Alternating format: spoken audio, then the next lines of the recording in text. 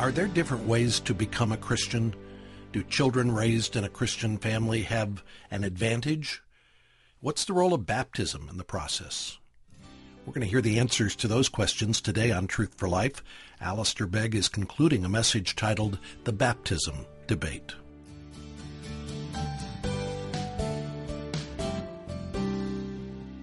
Baptism remains a controversial subject that tragically and unnecessarily so, Christians are often divided over the issue.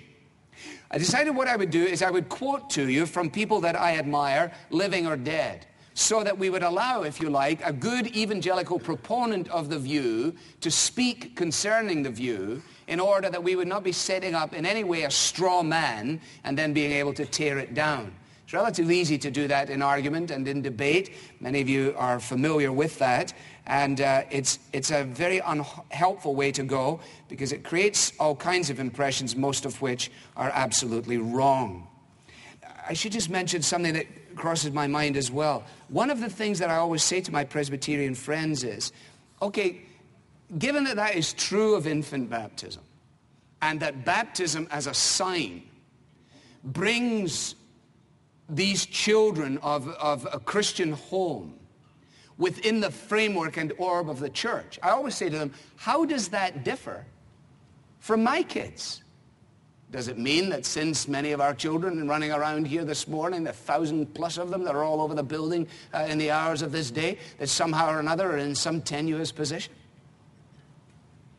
Now, Donnie MacLeod answers this question and somewhere he says, we have to note that it is not the sign, whether circumcision or baptism, that makes us covenant children or that puts us in a special relationship with God. We had that special relationship before we received the sign. How? Because of who our parents are, they argue. That it is an immense providence to be born into a Christian home. That makes sense, doesn't it? You're off to a head start, potentially at least. There is somebody reading the Bible to you. There is someone saying your prayers with you at night. There is someone bringing you into the framework of the church. That is not granted to you, he says, in the sign of baptism. That is already there before there would be any sign stamped on the child. Indeed, he says, the sign was put on us only because of the special relationship. We have to say, therefore, that the children of our Baptist friends are as much covenant children as our own children. The fact of their not being baptized does not mean that they are not covenant children. It means only that the sign of the covenant is not put on them. It was because the children of Abram were within the covenant that the sign was put on them. They did not become covenant children because of the sign itself. The sign is the attestation of their special bond with the children of God. And the believing parent wants the sign of the covenant not only upon himself or herself, but upon his family. And he does so not because that sign is going to put them in a different relationship with God, but because, being his children, they're already in a special relationship to God. Not only so, this physical link with the people of God immediately carries with it great privileges, and baptism is a sign of these. The children of believers are linked organically to the Word, which dwells among the people of God, and linked to the care and prayers of the people of God. But since he is prepared to say in the middle of that the children are in no position of difference, whether marked by this sign or unmarked by this sign, then I say to him, so where did you come up with this sign? In Acts chapter 15, when you have this great debate over the issue of circumcising the Gentiles in the Council of Jerusalem, it has always struck me as interesting in relationship to this subject, that when they come to the matter and they say, listen, the Gentiles having professed faith in Jesus Christ are not getting circumcised and they need to get circumcised. Paul argues, listen, this is a matter of grace, it's not a matter of works, you don't need to do this.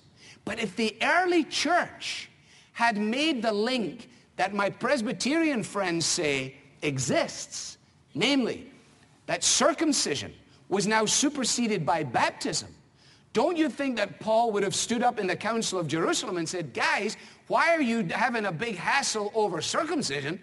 Circumcision was replaced with baptism. It's obvious. End of story. He didn't. Why not? Well, it's an argument from silence, so I got to be careful. Jesus, circumcised and baptized. Jesus' followers, circumcised and baptized. The first century of the church, at least, circumcised and baptized. Continuing to do both.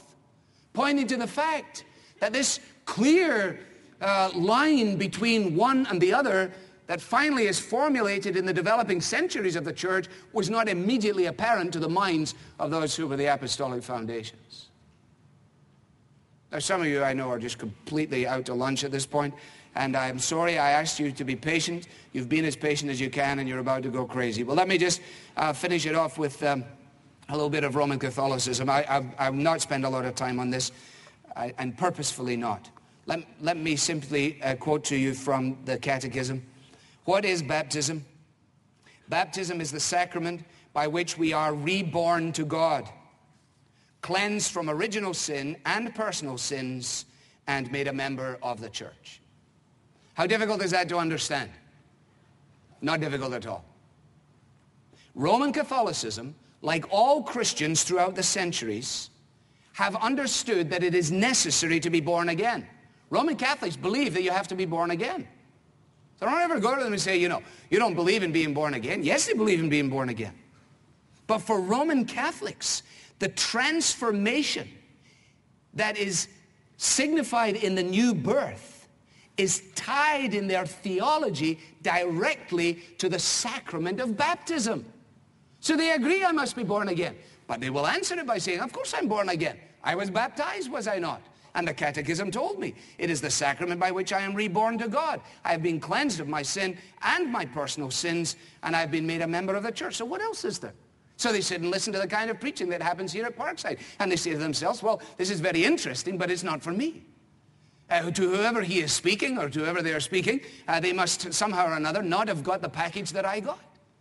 And so he's saying to them that they need to be born again. And they need to be born again in their way, and I need to be born again in my way. And of course, this is a perfect context in which for this kind of confusion to flourish. Because postmodernism argues this all the time. There is no right way for anything. History itself is a social construction. There is no verifiable data to which we can turn and say this says this or this means that. Because what does that mean? What does is mean? What does was mean? What is sex? What is not sex? What is a count? What is not a count? What is a ballot? What is an election? What the world is anything? And the children are growing up in this and they're saying, I can't make any sense of this at all. And the one person you must beware of is somebody who will stand up in the middle of it all and say, let me tell you what it is. Say, get rid of him.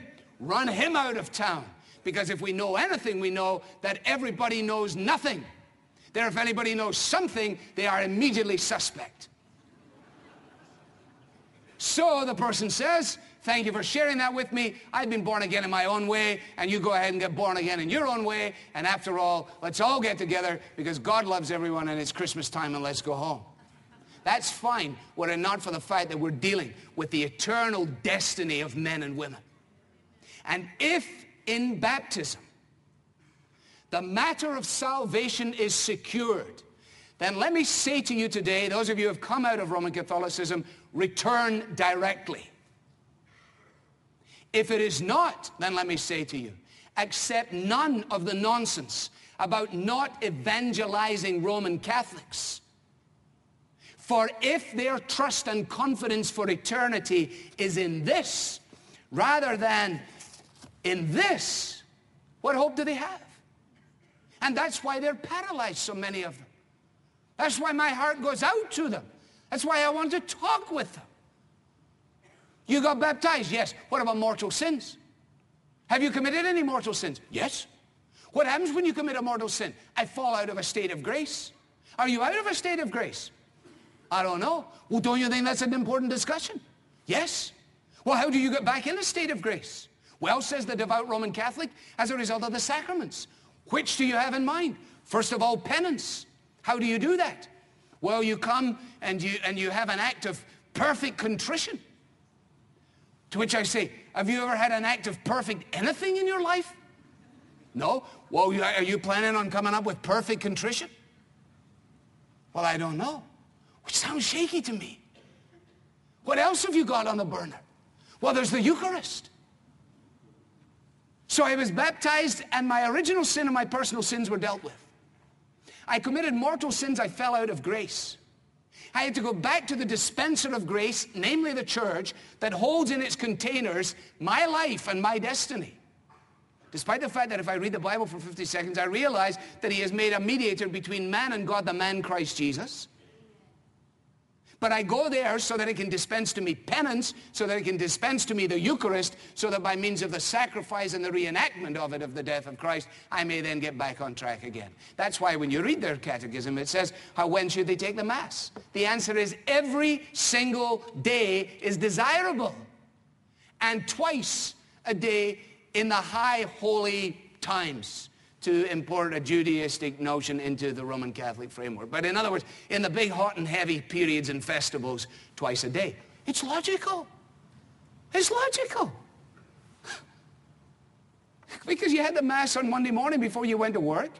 You're driving to work, and you called somebody something really profane out your car window. What do you do with that?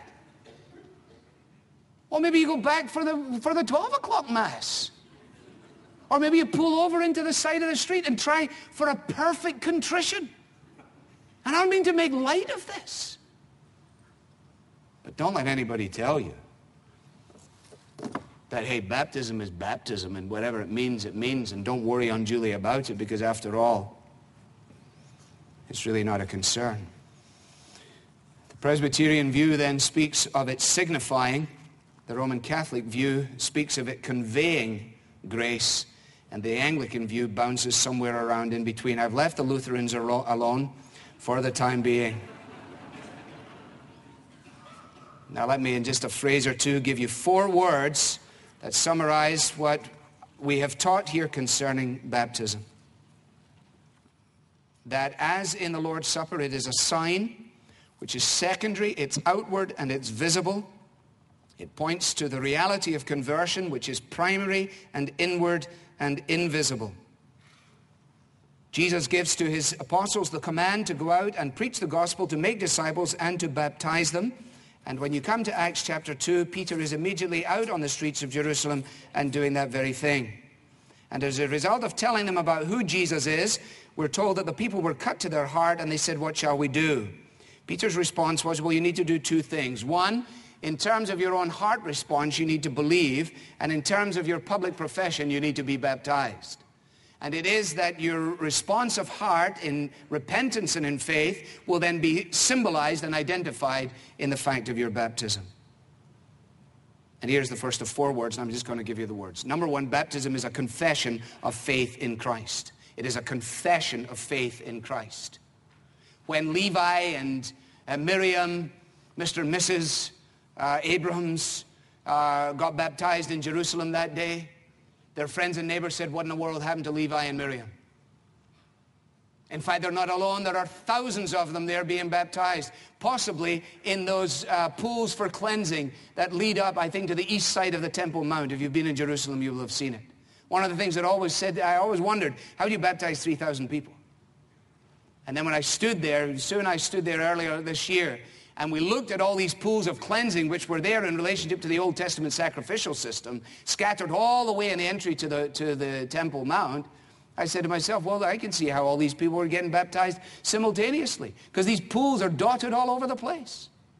And the people are drawing close, and they say, what is it that they're saying? What is it that they're testifying to? Well, he says they're not saying a great deal, but they're saying this: Jesus is Lord. And the Roman soldiers are ticked because their normal greeting was, Caesar is Lord. And the Jews were ticked because they believed in monotheism and that there was no possibility that this Galilean carpenter was Adonai, was Lord, Messiah, Jehovah, Christ. And it cost these believers to stand up and say, in my baptism, I confess my faith in Jesus Christ. It is, secondly, a communion with Christ. A communion with Christ. In that, in Romans 6, we are identified with him in his death and in his resurrection. In baptizing as we do in a pool here, we're not actually arguing for a certain amount of water being necessarily involved. At least I'm not. I know that Baptists with a big B are very concerned about how deep the tub is and everything else. That to me is a very, very secondary issue. The issue is not about the amount of water involved for me. The issue is about whether faith precedes baptism or whether baptism precedes faith. And intellectually, I came to the conclusion that faith precedes baptism rather than the other way around, even though all of the logic of my background in Scottish Presbyterianism pushed me in that direction. And by all accounts, I really should be a Presbyterian minister somewhere in Scotland. My father was discharged from the Second World War to train at Glasgow University as a Presbyterian minister. My roots in the north of Scotland are riddled with all of this. How did I end up in this predicament? Well, I'd like to argue as a result of thinking. And recognizing that when we put somebody down into the pool, there's a symbolism even in the pool itself. That's why I'd rather do that. Buried with him in baptism, raised with him to newness of life. I love the story that came out of Yorkshire of the proud, arrogant businessman that everybody knew he was master of his own destiny and champion of his own decisions, and he had it made in the shade in his house and his cars, and everything testified to it. And somebody led him to faith in Christ, and they prepared him for baptism, and they said, you know, we have baptismal robes, and you come and you change at 6 o'clock and you put these on and everything else. He said, forget the robes. He said, I'm wearing a 3-piece suit. Oh, no, the guy said, the minister said, don't use a 3-piece suit. He said, you'll destroy it in the water. He says, that's exactly what I want to do in the water. Because my 3-piece suit is as much a symbol of my arrogance and my pride and my endeavor and everything that I am. So baptize me in my 3-piece suit. And they did. Buried and raised. A new man as a result of the water? No, as a result of the transforming grace of Christ to which the water pointed. Incidentally, that is the same argument that is used by our Presbyterian friends if you listen carefully. Not as a result of the baptism, but to which this points as a sign. You could argue that Presbyterians have water at the beginning and then a dry baptism in the confirmation, and the people in our situation have a dry baptism in the dedication and then a wet baptism in the baptism. Confession, communion, consecration, and consummation. I've covered consecration. 3-piece suit says it all, doesn't it? And we're looking forward to the day when it will all be consummated. In the same way as when we take communion, we look forward to the day when we will no longer drink it in this way, but we will be gathered to the marriage supper of the Lamb. Let me ask you one question and we're through. This is the $64,000 question. Where do you fit into all of this? Where do you fit into all of this? Are you trusting, have you been trusting, in an outward visible sign without any experience of an inward spiritual change? Do you understand that if you take the Bible, and you must take your Bible and read it, that salvation is portrayed by the ordinances, it is not performed in the ordinances? That only Jesus can save, it is not the water of baptism nor the cup of communion that saves. And one of the reasons, I think, for the ineffectiveness and weakness of the church in our day is on account of the confusion that surrounds these issues. Some of you are out of a military background. I heard somebody in a call-in show just yesterday say, and I was 20 years in the military. And if he said it once, he must have said it half a dozen times in the space of 3.5 minutes. I never met the man. I've never seen his face, but I learned a great deal about him. And one thing in particular, he was in the military for 20 years. And I bet he loved his uniform. And I bet he wore it on every available opportunity so that people would know that he was in the military. And justifiably so. If I was in it, I'd wear my uniform too. Who would enlist in the Marines, go through the basic training, go through all of that agony, and then when finally it becomes the passing out parade, you say to the guy at the end of the line, pardon me, I know he should have a proper name, but you say to the gentleman, the great commander-in-chief, I'm not going to take the uniform. I don't want the uniform. I want to be a Marine, no uniform. I love being a Marine. Thanks for getting me in. It's been a great time. No uniform. Do you know how many people are sitting listening to me right now, and that is exactly what you're saying to the Commander-in-Chief, Jesus Christ?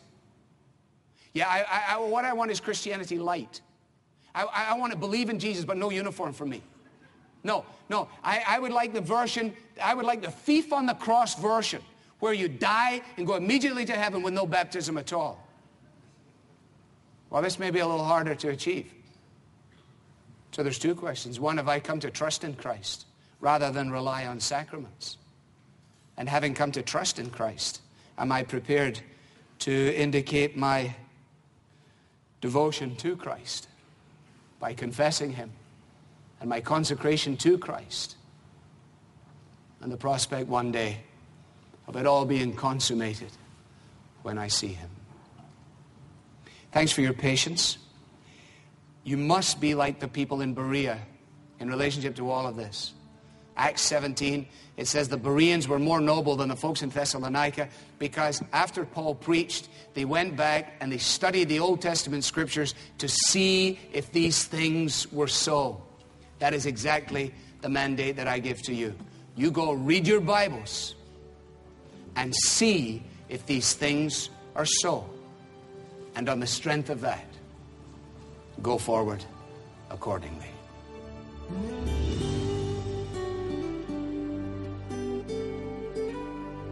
You're listening to Truth for Life. That is Alistair Begg talking about baptism. He will return shortly to close today's program. Our mission at Truth for Life is to teach the Bible every day in a way that is clear and relevant. Our prayer is that God will use these messages to convert unbelievers, to establish those who already believe more deeply in their faith, and to build up local churches. If this is a desire you share with us, we want to invite you to come alongside us in this mission. When you sign up to be a Truth for Life Truth Partner, you commit to giving a set amount each month and to pray regularly for the ministry. Your financial support goes toward distributing this program to a global audience and making Alistair's online teaching library accessible for free. If you're already a Truth Partner, thank you for giving the gift of solid Bible teaching to listeners all around the world. And if you're not yet a Truth Partner, today is a great day to join this incredible team. Simply visit truthforlife.org/truthpartner or call 888-588-7884. Truth Partners can receive both of our monthly book offers for no additional donation. It's our way of saying thanks for your generosity and faithfulness. And today is the last day we're offering the book titled Corporate Worship. This is a book that explains what it should look like when God's people gather together for worship. You'll also learn how corporate worship adds value to your life and how your participation in worship benefits the entire congregation. Request your copy of the book Corporate Worship today when you sign up to become a Truth Partner or when you give a one-time donation at truthforlife.org/donate. Now here's Alistair to close with prayer. Father, thank you for the privilege of the worship in both song and in study. I pray that you will bring clarity to all confusion, that you will bring a sense of dependence upon the Lord Jesus for faith and for grace and for salvation, that we would trust in no external ceremony or sign, that we would thank you for the signs you have given to your people throughout all the ages, that we would thank you for the ordinances of the church, and that we would understand, and in understanding that we would obey. May grace and mercy and peace from the Father, the Son, and the Holy Spirit rest upon and remain with each one today and forevermore. Amen.